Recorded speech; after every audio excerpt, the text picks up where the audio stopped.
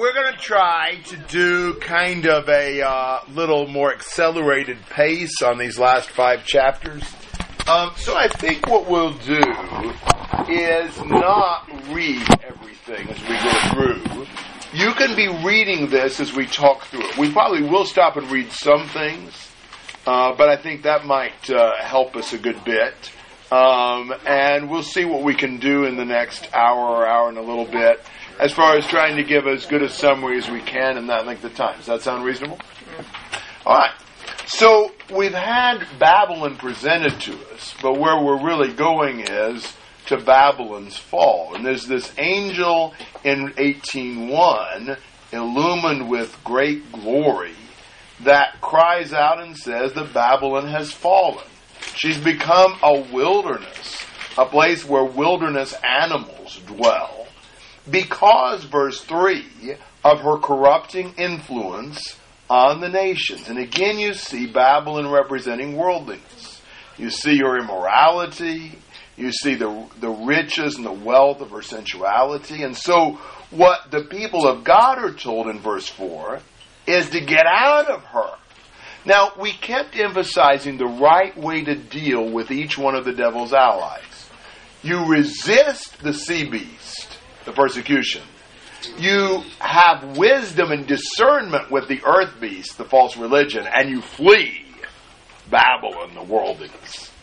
That's the only way you can deal with worldliness. You got to get away. You got to get out of it. And furthermore, you better get away from her, because if you don't, you'll be caught up in her judgment, because God is going to pay her back for what she's done. She's been very arrogant. Verse 7, to the degree that she glorified herself and lived sensuously, to the same degree give her torment and mourning. For she says in her heart, I sit as a queen, I'm not a widow, I'll never see mourning. He says, for this reason, in one day. She says never, God says it'll just be one day, and her plagues will come, pestilence, mourning, famine, she'll be burned up with fire. This is an understatement. For the Lord God who judges her is strong. Amen. He'll bring her down when he wants to bring her down, her arrogance notwithstanding. So, she is going to fall. That's what he says in 1 through 8. Comments? You see reactions to her fall. You see the reactions of the kings of the earth in verse 9. And how are they reacting in verse 9? Weeping and lamenting. They really loved Babylon, didn't they? Where were they? Standing at a distance. Why were they standing at a distance? They didn't want to suffer the same things. Yes. You know what I think? They didn't love her at all. They just liked what they got out of her. But when it comes to her being punished, they stay way away from her, weeping and mourning. That's the way worldly friendships are. There's a whole lot of love until there's trouble. And then they're way far away. So they're weeping because they see their loss. And in 1 hour, this great city goes to ashes. Wow. That's a powerful image. And then the merchants of the earth. Verse 11, what are they doing? And why are they weeping and mourning? Yeah, they lost their meal ticket. They lost their market and their profits. Nobody buys their cargoes anymore. This is an amazing section. Verse 12, cargoes of gold, silver, precious stones, pearls, fine linen, purple, silk, scarlet, citron wood, ivory, costly wood, bronze, iron, marble, cinnamon, spice, incense, perfume, frankincense, wine, olive oil, fine flour, wheat, cattle, sheep, cargoes of horses and chariots and slaves, and human lives. Do you see a little bit why God decided to bring Babylon down? Little too much focus on self-indulgent luxury. Almost reminds you of the U.S., doesn't it? I wonder how much of this we see in our homes. But God does not approve of this luxurious splendor of Babylon. By the way, for whatever this is worth, the Egyptian roses at just one of Nero's banquets cost $100,000. What? And Vitellius, who was an emperor who reigned well less than a year, spent more than $20 million mostly on food. He had a thing for peacock's brains and nightingale's tongues and things like that. Interesting. But then again, you look at ourselves, and I'll tell you what. Shoot. Rather eat vegetables.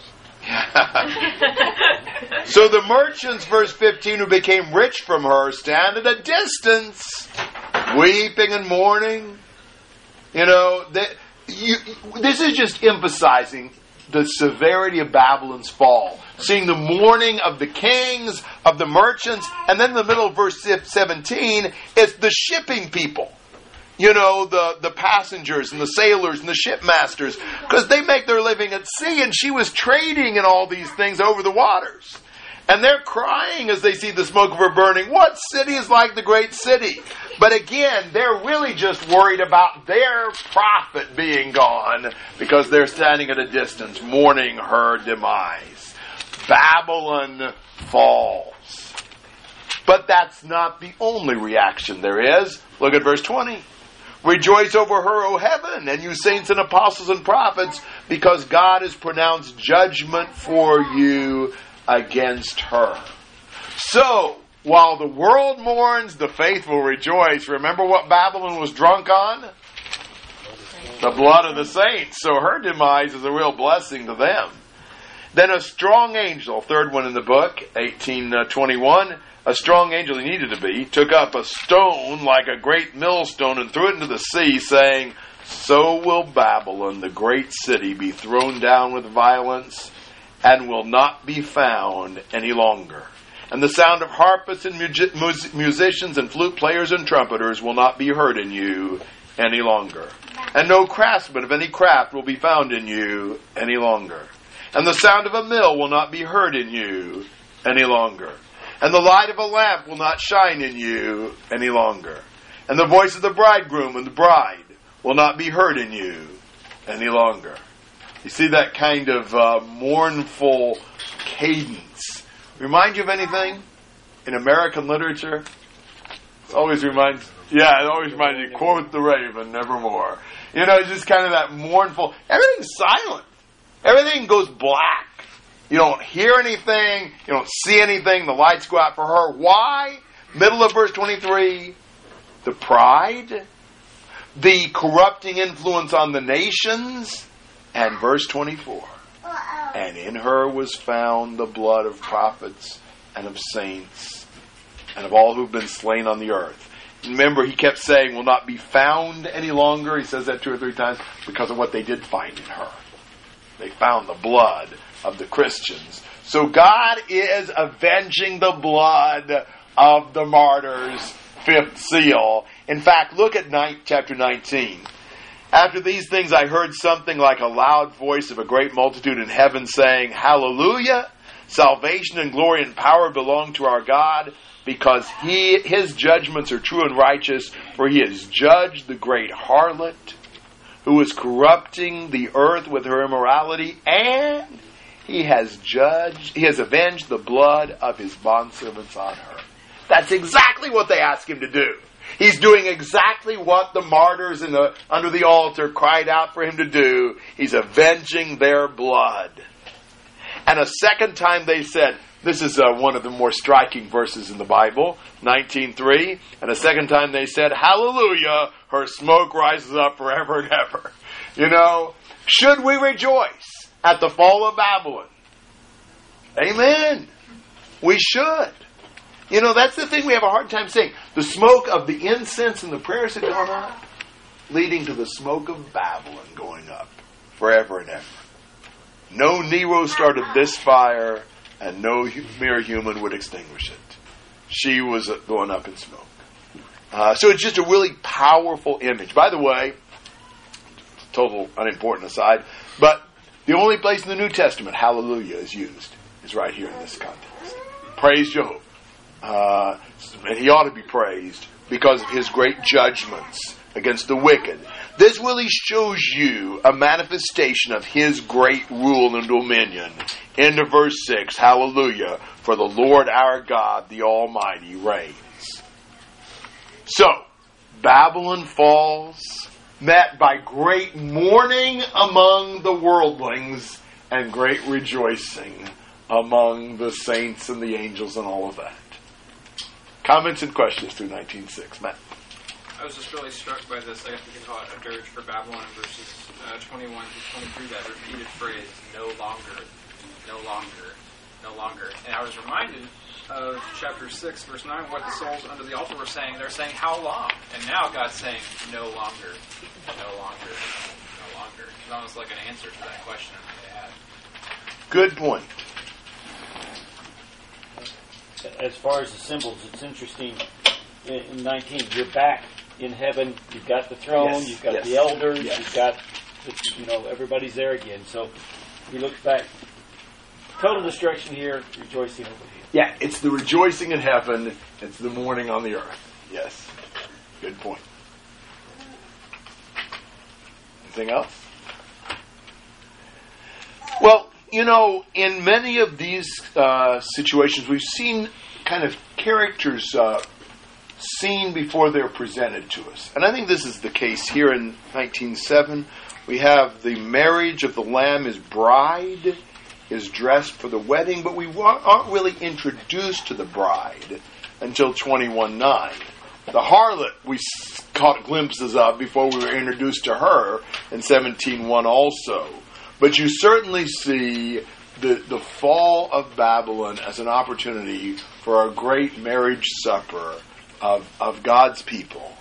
And he says in verse 9, and you might remember this one, blessed are those who are invited to the marriage supper of the Lamb, because this is the first supper in this chapter. And John fell at the feet of the angel to worship him. Isn't that a typical thing we do? We mistake the messenger for the originator of the message. And it's so common for us to worship and exalt the guy who delivers the message and not the author of it. We do that with preachers all the time. One of the things that I think is very true, you take most any great preacher among brethren that you listen to, and you put him talking about anything else, there's not many preachers or good speakers. They just have a great message. They know the book, and they're willing to present it without distracting you with other things. It's powerful. But it's not usually because of them. Because there are not many preachers I know that really speak that well. They don't really need to. That's not really the point. But if they present the message of God, we're impressed with that message, but we make the mistake and think, wow, that was great, preacher. You did a great job. Well, you had great material, why wouldn't you? And I think that's where John is. He's trying to worship the angel. The angel wasn't the one who did all this. He's just kind of showing it to John. So the angel quickly says, don't do that. I'm a fellow servant of yours. Not even angels in the Bible were willing to accept worship. And I think we ought to be a lot more reluctant to, allow people to give us undue honor. I'm fine with somebody saying you did a good job and saying thank you and forgetting about it. But I think that, so often we almost crave, prestige. And man, it's the Lord who deserves that. We don't deserve any of that. And then look at 19:11. Now we're really to the fall of the two beasts. We've seen Babylon fall. Now what about the beasts? We zero in on that. This is a cool section. I think it's probably worth taking a moment to read. Would somebody read chapter 19, verses 11 to 16? And I saw heaven open, and behold, a white horse, and he who sat upon it is called Faithful and True. And in righteousness he judges and wages war. And his eyes are a flame of fire, and upon his head are many diadems. And he has a name written upon him which no one knows except himself. And he is clothed with a robe dipped in blood, and his name is called the Word of God. And the armies which are in heaven, clothed in fine linen, white and clean, were following him on white horses. And from his mouth comes a sharp sword, so that with it he may smite the nations. And he will rule them with a rod of iron. And he treads the winepress of the fierce wrath of God, the Almighty. And on his robe and on his thigh he has a name written, King of Kings and Lord of Lords. That's pretty impressive, don't you think? There's Jesus as he is. We saw that picture back in chapter 1. There's a little different description, but it also is quite impressive as heaven is just opened up and he sees this white horse and this faithful and true warrior that rides out on it. And there, man, if you can just visualize that, he's quite impressive. Wow. And I want you to notice just a couple of specific things here. Verse 13. He is clothed with a robe dipped in blood. I'll just tell you, you're going to get this wrong the first couple of stabs at it. But whose blood? The saints? No. I told you that. The enemies. The enemies. Now, Isaiah 63 is your background passage. I won't read it now, but look at Isaiah 63, the first 6 verses. After you read and study that, you'll agree with me.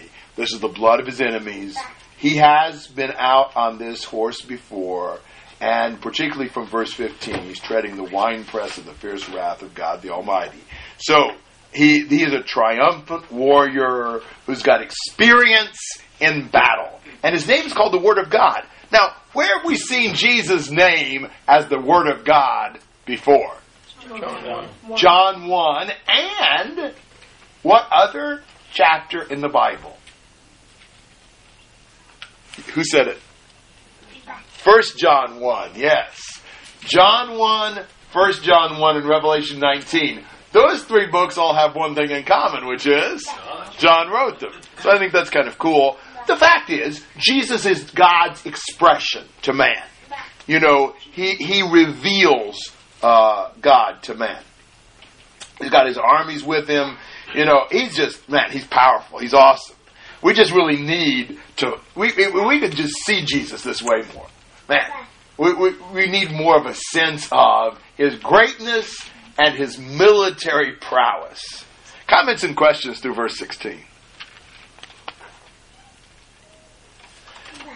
Well, look at verse 17. This is kind of cool.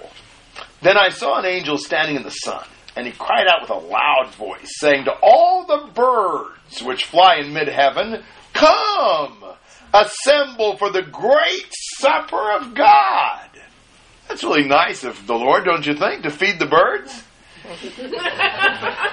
So that you may eat the flesh of kings, and the flesh of commanders, and the flesh of mighty men, and the flesh of horses, and of those who sit on them, and the flesh of all men, both free men and slaves, and small and great.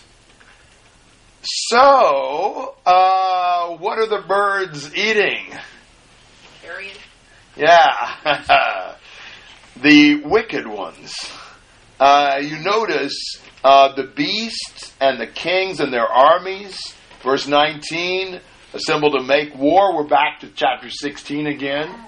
And what happens? The beast and the false prophet were seized and thrown into the lake of fire, verse 20, and the rest were killed with the sword that came from the mouth of him who sat on the horse, and all the birds were filled with their flesh. So, the armies of the beast and the false prophet became the supper for the birds. So you've got 2 suppers in this passage. If you miss the first one, the supper of the Lamb, the Lord will feed you as the main course in the second one. So you have the option to be the eater or the eaten. And you might even make the connection with the birds with 18:2, where Babylon is going to become the dwelling place of every unclean and hateful bird. Okay, so do you have questions or comments about chapter 19? I got a question. Do you see any significance when, Babylon is thrown down? It's hallelujah to God. And now when the beasts are thrown down, it clearly seems to be Christ that overthrows the beast. Do you think those are just basically saying the same thing? I think so. Yeah, I think so. Okay, chapter 20. You know, it's just a shame that we get distracted by false teachings, because it just becomes hard to read a passage like this and actually see what it's saying. So let's see if we can do that. I want you to just picture this. Forget about the false teachings about it. This is a really cool passage. If you never even figured out what it meant, this is still an amazing passage. This is the dragon falling. All right. So then I saw an angel coming down from heaven, holding the key of the abyss and a great chain in his hand. And look what happens. You wouldn't expect this now. There's an angel who has the key and a chain. And he laid hold of the dragon, the serpent of old, who is the devil and Satan, and bound him for 1,000 years. And he threw him into the abyss and shut it and sealed it over him, so that he would not deceive the nations any longer until the 1,000 years were completed. After these things, he must be released for a short time. Isn't that incredible? You know, that's kind of the last enemy. You know, we were presented with the dragon, the beast, and Babylon. Then we saw the fall of Babylon, the fall of beasts. Now we're dealing with the dragon himself. And who deals with the dragon? Angel. It's an angel. An angel with a key and a chain. You know? Isn't that amazing? Remember what Jesus said you had to do with the strong man before you plundered his goods? Bind him. Bind him. Well, here he's just sending an angel down to do that job. You know, the angel grabs him, binds him with a chain, throws him into the abyss, and locks it and seals it over him. You know, God's people were sealed, but it didn't have quite the same effect as sealing the abyss on the dragon did. For 1,000 years, you know, he's defeated, and he's in the abyss. Now, before we try to explain that anymore, look at the flip side of the same coin, verse 4. And again, try to see this picture. Then I saw thrones, and they sat on them, and judgment was given to them. And I saw the souls of those who had been beheaded because of their testimony of Jesus, because of the word of God, and those who had not worshipped the beast or his image, and had not received the mark on their forehead or on their hand, and they came to life and reigned with Christ for 1,000 years. The rest of the dead did not come to life until the 1,000 years were completed. This is the first resurrection. Blessed and holy is the one who has a part in the first resurrection. Over these the second death has no power, but they will be priests of God and of Christ, and will reign with him for 1,000 years. Now, he sees what? Thrones. Who's on them? They. Yeah, the souls of the martyrs and of those who haven't had the mark of the beast. Where had we seen those souls earlier in the book? So what's happened? Yeah, the change of venue there. They've been raised up from underneath the altar to sit on thrones and reign with Jesus for 1,000 years. Now, he calls this the first resurrection. I think from the standpoint they're raised from underneath the altar to be sitting on thrones, ruling and reigning. That's the sense in which this is the first resurrection. So what you're seeing is the absolute ultimate answer to the cry of those souls of the martyrs. I mean, they're no longer underneath the altar. Their blood has been avenged.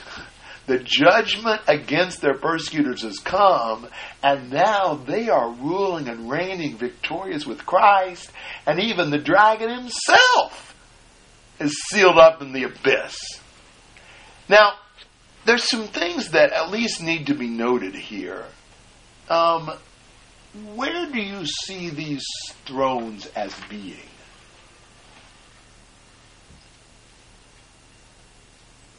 I mean very broadly where? In heaven. Yeah. People talk about, the earthly reign here. Well, this isn't an earthly reign. This is a heavenly reign. Now, how long is the reign of Christ in this text? What is 1,000 years in this text? Figurative? No. What is 1,000 years here? How long is it in this? That's true, but in 4 to 6, 1,000 years is what? How long they reigned with him. How long they reigned with him. Not necessarily how long he reigned. I'm assuming from earlier in the book, Jesus was already reigning. I'm assuming he'll keep reigning. This is their sharing with him in his reign for 1,000 years in heaven. This is the victory of God's people and the defeat of Satan. He's whipped. They're victorious and ruling. Now, Matt, we get into 20 to 22. There's probably more question marks than answers. And there's some concepts that might help us. I want to share a concept with you that has helped me. Sometimes it helps people, sometimes it doesn't. But I'm thinking about, say, Satan's defeat. I think there's a threefold sense in which Satan is defeated. Satan was defeated and bound when Jesus died on the cross and was raised. I mean, there was a great defeat of Satan in general in Christ. There's going to be an ultimate, total, absolute defeat of Satan at the end of time when he's, banished from the presence of God and never more comes out. In between this general victory over Satan in Christ's resurrection and the ultimate defeat of Satan at the end of time, there's this specific defeat of Satan in connection with this persecution. I think you have that in a lot of things in these chapters. You have kind of the general in Christ. You have a specific application of that in the context of Revelation. You have the ultimate at the end of time. You could do that with the victory of God's people. In a sense, they're victorious when they come into Christ, or when Christ begins his rule. But they gain a specific victory here. Then there's the ultimate victory at the end of time. In a minute, we're going to see the new heavens and the new earth. Well, the new heavens and new earth is used a lot of places in the Bible. Well, not a lot, but in significant places in the Bible. In Isaiah 65, the new heavens and the new earth just means the new order of things within the Messianic age. New heavens and new earth just means the time of Christ. It's a whole new environment for God's people. New heavens and new earth is used in 2 Peter 3. At the end of time, the new environment we have in heaven with God. But here the new heavens and the new earth is used for a specific new environment with the victory over the beast and the relief from the persecution in connection with this situation. Now, you don't have to understand any of that, but I want to throw that out. You can be thinking about that if you want to. So, I say 21 to 6 shows Satan loses and the saints win and reign with Christ. Comments and questions? Eric. Do we know who in verse 5 the rest of the dead are? Well, there's a debate about that, but I think I do.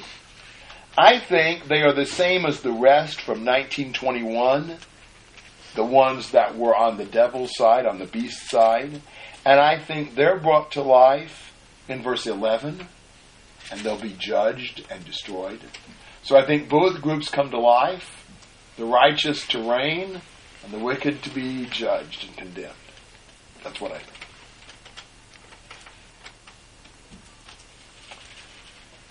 All right, in 7 through 10, you don't, I know I am saying some things in these passages that not everybody will follow me on.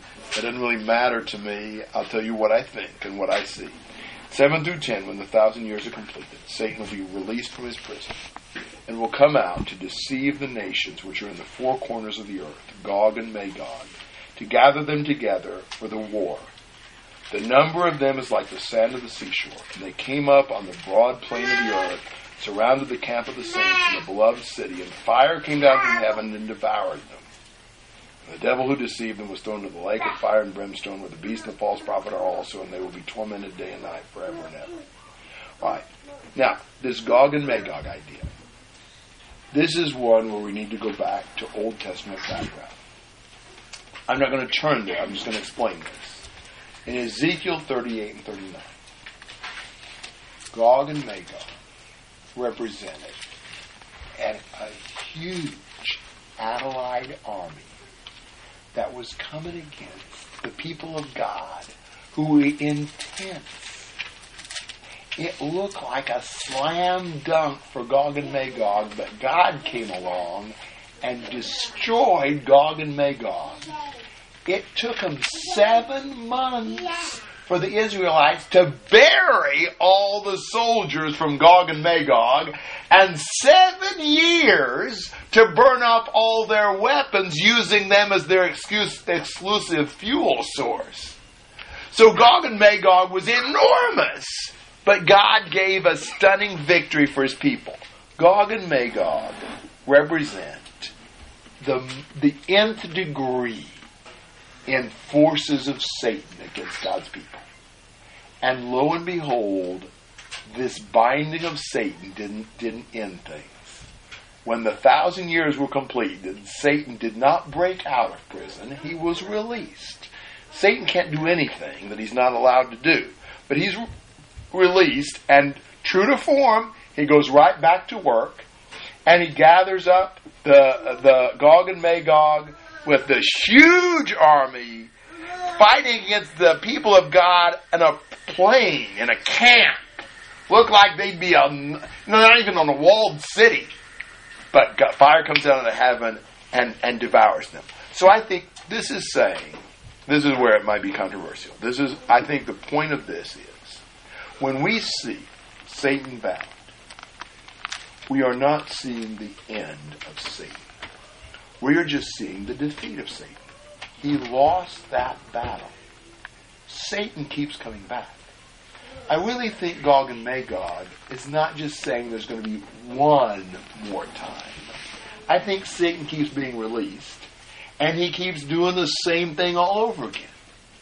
But let's say one day he gets the worst possible army you could ever have, the most mythically, massive army you could find. God still defeats him. And ultimately, Satan will be thrown in the lake of fire.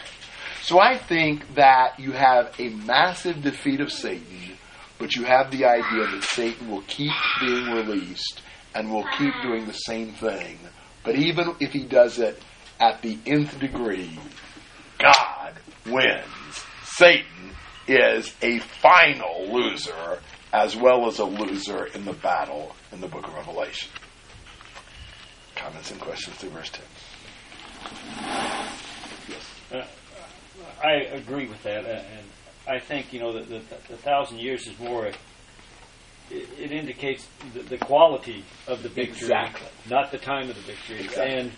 And if this represents the ending of the persecution that they were under, some people that may be young at this time, they may, that persecution totally ends. They're going to live. Another one may arise, and unless this passage were in, they may think, well, now wait a second, God, you said it was over with. And that would cause them problems. But I think this is in to say, this one will end, but that doesn't mean that they're always going to end. There's going to be some others. Exactly. Yeah, that's exactly my view. It's always good to have somebody who agrees with you. All right. And then you've got this scene in 11 to 15. I'm a little less firm about my understanding of this, but I'll tell you what I think we're looking at. We're looking, obviously, at a judgment scene. And some people see this as the final judgment. That's probably the more common view. I think this is more likely to be the judgment of those who worship the beast. I don't see the righteous in this judgment. I see this more as a parallel to Daniel 7's judgment. And so I see you've got two sides. You've got the people underneath the altar, they're victorious in 4 to 6. You've got the other side, they're raised up to be condemned and defeated in 11 to 15.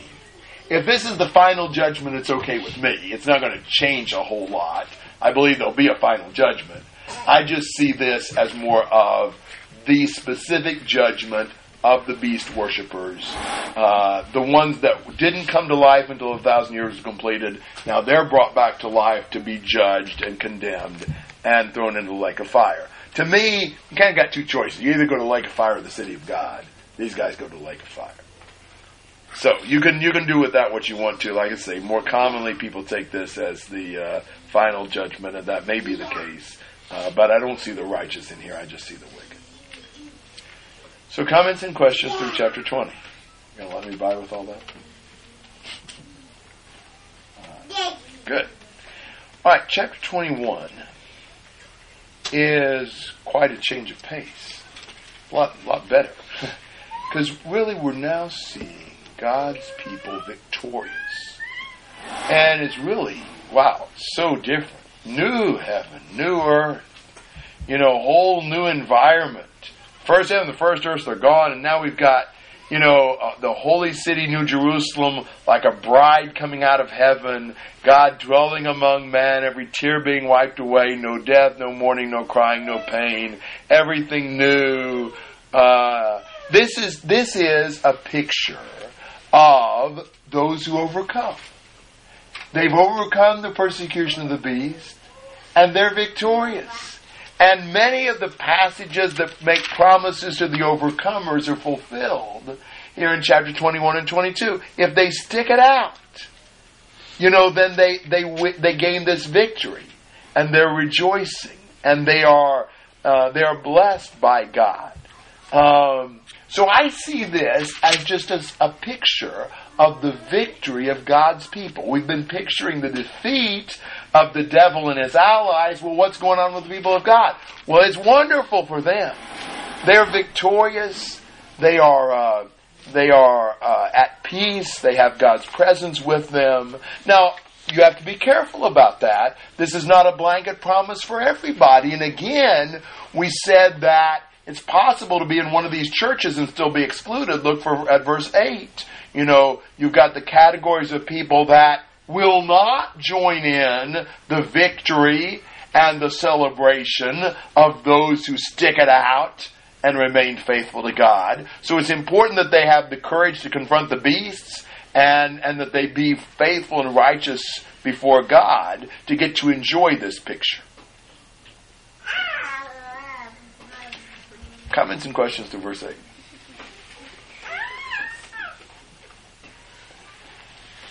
All right, I want to do something here now that I think is very important and just a big part of the book. I want you to look at 21:9. And I'm going to read you something, but I'm not reading you 21:9. But you look at 21:9. Here's what I'm going to read. Then one of the 7 angels who had the 7 bowls came and spoke with me, saying, "Come here, I will show you the judgment of the great harlot who sits on many waters." Did you see how parallel that was? The same introduction is given to showing the harlot as to showing the bride. Now I want you to look at 21:10. But I'm not going to read you 21:10, but you look at 21:10. I'm going to read you, "And he carried me away in the Spirit into a wilderness, and I saw a woman sitting on a scarlet beast." I'm reading you 17:3, but it's presented. What I'm showing you is that the way these are introduced, God's woman is presented in a parallel way to the devil's woman. And I think there is so much in the comparison and contrast between God's woman and the devil's woman. The devil's woman, Babylon, she went down the tubes and she's silenced. She was destroyed in 1 hour. God's woman, New Jerusalem, is victorious and blessed by God.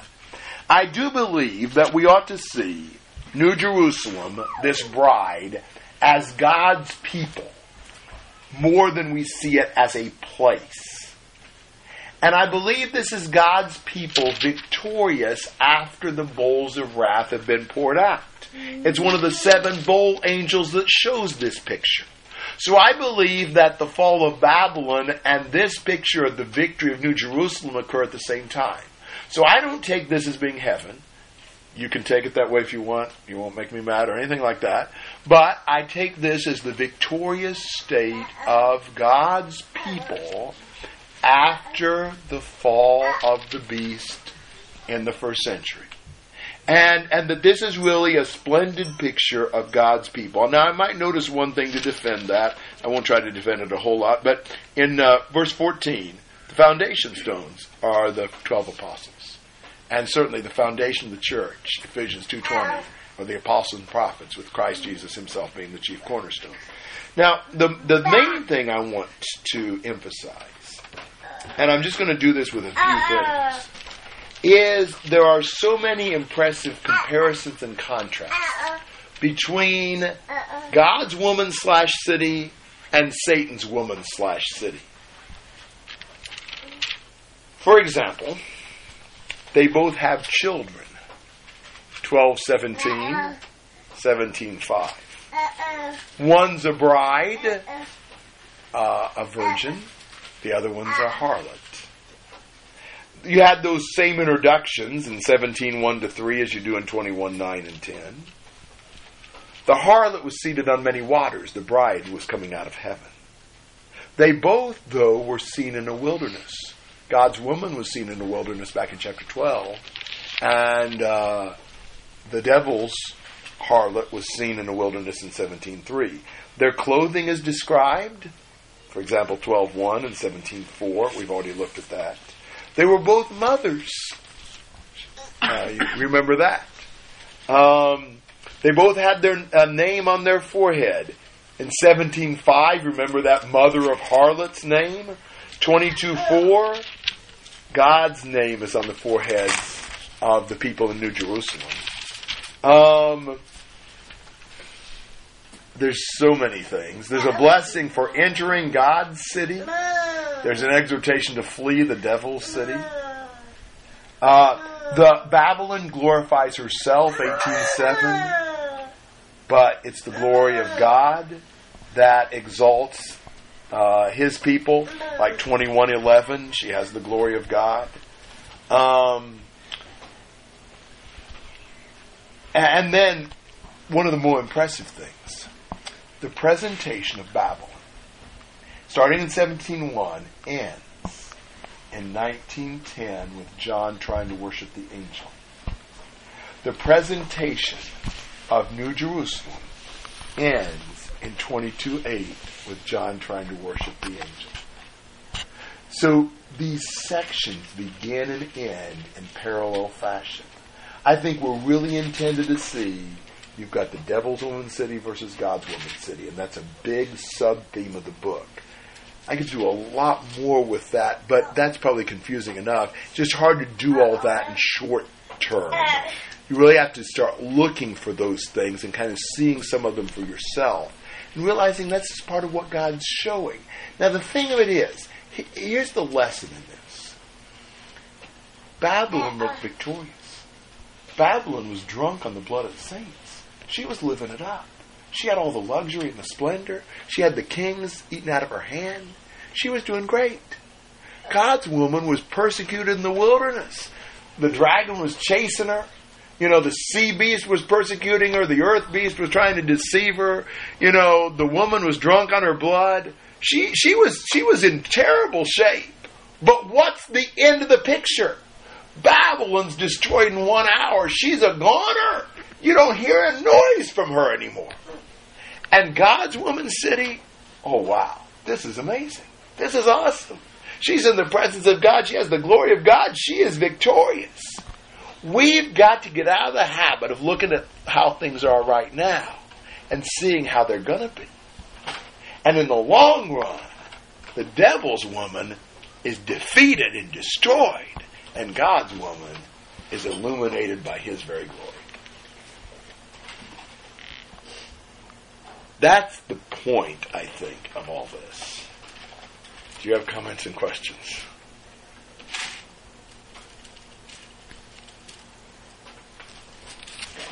Just one comment. I think it's interesting, starting in verse 11, you've got the throne of God again. You've got the judgment, which, remember, we started there with the throne of God.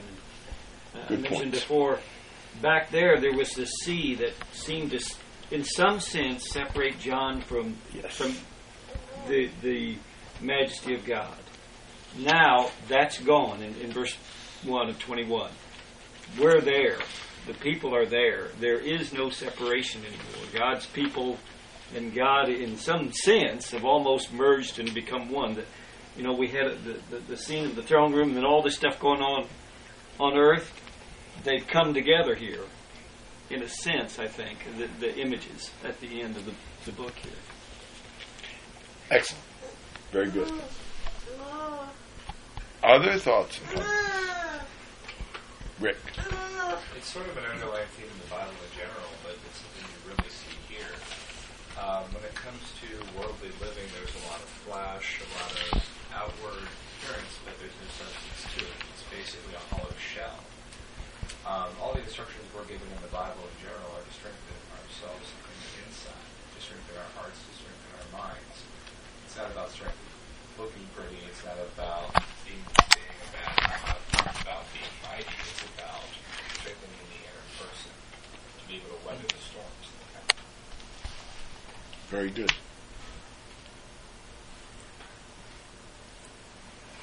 To some extent, in these last couple of chapters, I think what I'm seeking to do as much as anything is sort of give you some things to be looking for and some things to be seeing. So I think as you look at chapter 21, you're really seeing the blessings of God's people who stuck it out and who didn't give in. And it's a beautiful picture and it's encouraging. And there's a couple of other things that I think we ought to be looking for. Let me suggest three things to kind of, one of them I mentioned a couple times. But let me suggest three things that you can start looking for in chapters 21 and 22. One is the promises to the overcomers being fulfilled from chapter 2 and 3. Another is particularly, not exclusively, but particularly in the first 5 verses of chapter 22, Garden of Eden imagery. We've got a bunch of that. And the idea of the Garden of Eden, of course, is the idea of the fellowship with God before sin marred that. And so you've got the idea recurring here of the fellowship with God as God's people are faithful to Him. And kind of the idea of what was lost in the fall is regained and restored. There's really quite a bit of Garden of Eden stuff. And you can even see a little bit of it a little bit outside of this. For example, the use of the serpent for the devil and so forth. There's several things that even outside of these particular chapters that kind of lead you to this conclusion. Now, Garden of Eden imagery is used some of the prophets for just the idea of what we get in Christ. We do get the reversal of the effects of the fall and the reconciliation with God and the restoration of being with God. But I think this is even intensified as they gain the victory with the Lord. They are brought even into a closer fellowship with God. Here's another thing you can be looking for. And this is particularly true in chapter 22. The notes of the introduction, particularly in chapter 1, verses 1 to 11, are resounded in the conclusion. This is a perfect, musical piece. When you kind of tie things up in a nice, tidy thing. You just start going through the introduction and the conclusion.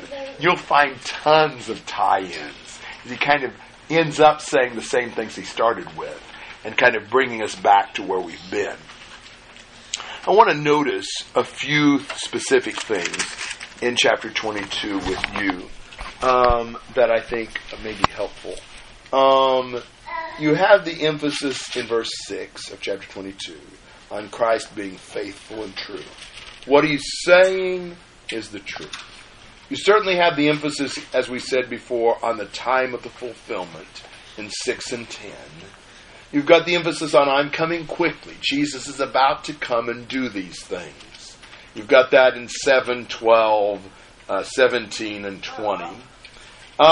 You've got in 7, blessed is he who heeds the words of the prophecy of this book. You better pay attention and obey this book. You've got John trying to worship the angel again, and he shouldn't do that. But don't we tend to do the same thing, only worse, worshiping men? You've got kind of, in verse 11, everybody chooses their own fate. And you've got just a lot of the, you've got the two choices kind of passages. Verse 14, blessed. Verse 15, outside are. Which side you're going to be on. You've got verse 17, which is a bit challenging. The Spirit and the bride say, come, and let the one who hears say, come. I think they're saying to Jesus, come.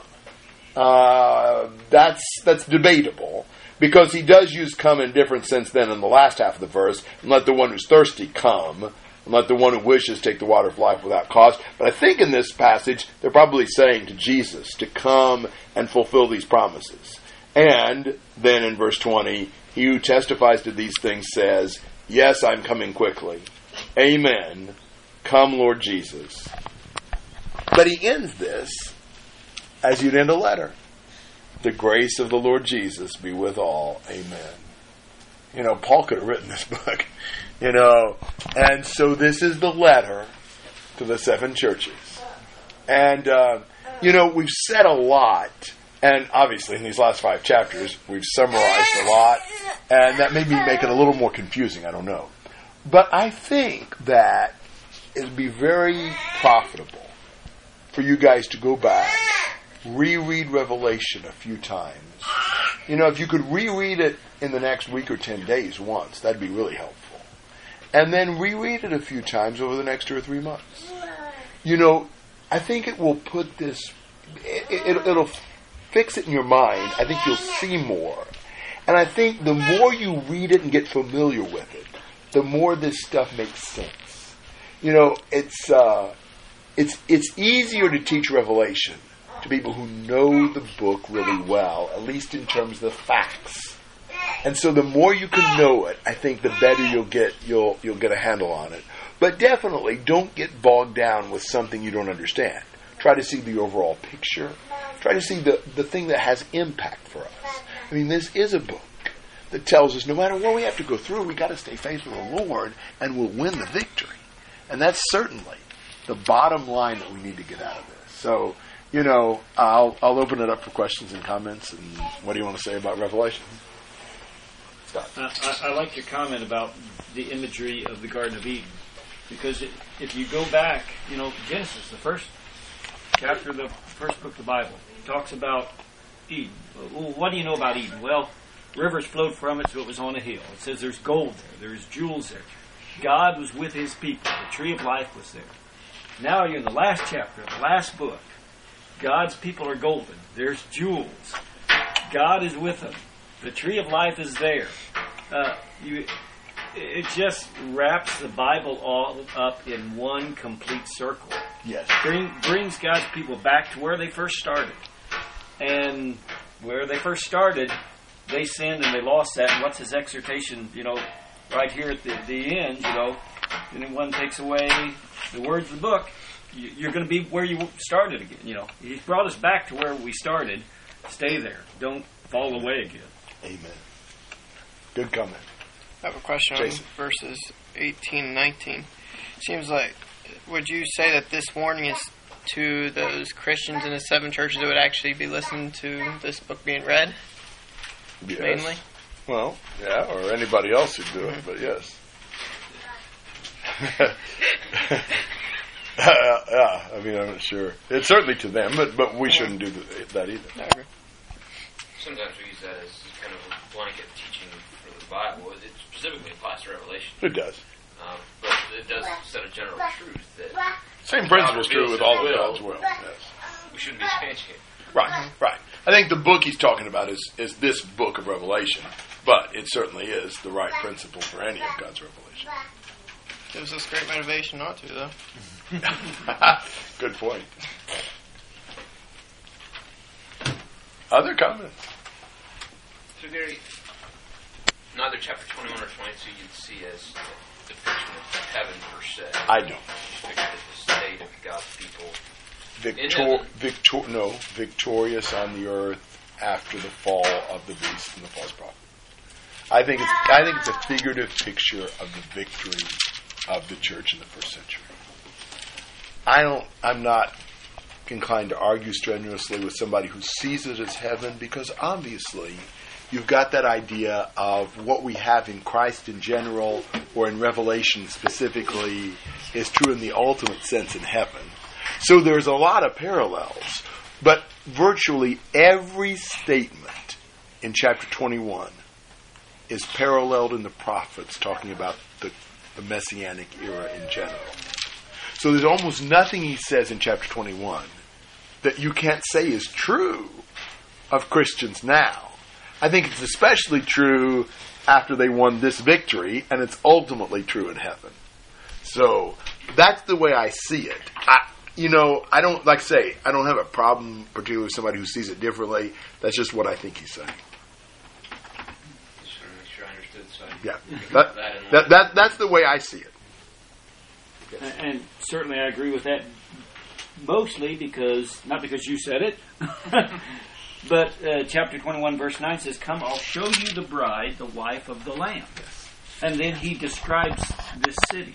Now, I think we all know who the bride, the wife of the Lamb is. And so in the description, if that's the bride, the wife of the Lamb, shouldn't that be us? And of course, what's God interested in? He's interested in the hearts of men. That's what's gold to him. That's what's jewels. Not heaven, he lives, that's where he lives. But we're what's valuable. We're what's golden. Well, and the great thing about heaven will be not the physical place, but the being with God. Matt. Going back to what Jason was saying, verses 18 and 19, talking about everyone who hears the words of this prophecy, don't add to them, don't take away. That kind of language is in some of the discussion of the covenant in Deuteronomy, especially chapter 4. Yes, it is. Discussion of the covenant, which would kind of tend to make me think this is to the churches, as Jason was asking, saying, you have a covenant with God, you need to persevere, you need to stick it out, you need to keep the covenant. Because there is, just as the covenant, Israel had the covenant, there were blessings and cursings associated with keeping that covenant. In the same way, these Christians who choose not to persevere, who choose to follow the harlot, follow the beast, the same thing's going to happen to them. The curses will be, they'll be subject to those curses. Good point. I'll buy that. Other thoughts? Dave. Question. Chapter 21, verse 22 says, "But I saw no temple in it, for the Lord God Almighty and the Lamb are its temple." Yeah. God is present with his people in this victory. So they're kind of carrying out this symbolism of the temple was how God dwelt with people. Yes. So when you're there with him, you don't need a temple because he's there with you. Or when he's here with us, we don't need a temple because he is present with us. We are his temple. You've got several, I was just looking at my notes, several Old Testament passages that talk about in Christ, God will be their only light. And they won't need a physical temple. Look at Isaiah 60, for example. The thing, one of the things that is as we say, an important thing for studying Revelation is just trying to study as much as we can the prophets. Because it really does help us a good bit. Look at Isaiah 60, verse 19. No longer will you have the sun for light by day, nor for brightness will the moon give you light. But you will have the Lord for an everlasting light, and your God for your glory. Your sun will no longer set, nor will your moon wane. You will have the Lord for an everlasting light. The days of your mourning will be over. I believe that's a messianic prophecy. You can look at chapter 60, verses 1 through 3. I think we see that as messianic. You can go right down 3 verses later, chapter 61, verse 1, the Spirit of the Lord God is upon me, and so forth. That was quoted in Luke 4, and Jesus says, this day the Scripture is fulfilled in your hearing. So I think chapter 60, verses 19 and 20 is messianic, and in one sense, we don't have the Son anymore, we've got the Lord with us. In general in Christ, and in a special way as they gained the victory in the first century. some of the language in 21 and 22, if we're not familiar with, Isaiah and Ezekiel and some of those things, it sounds like that's got to be heaven. But it's the very language he uses over and over in the prophets to describe what we have in Christ now.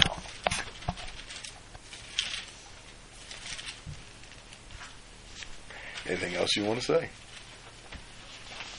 Thank you. Well, thank you guys. It's been really cool, really encouraging, and I appreciate your bearing with all this, and just really encouraging to study together.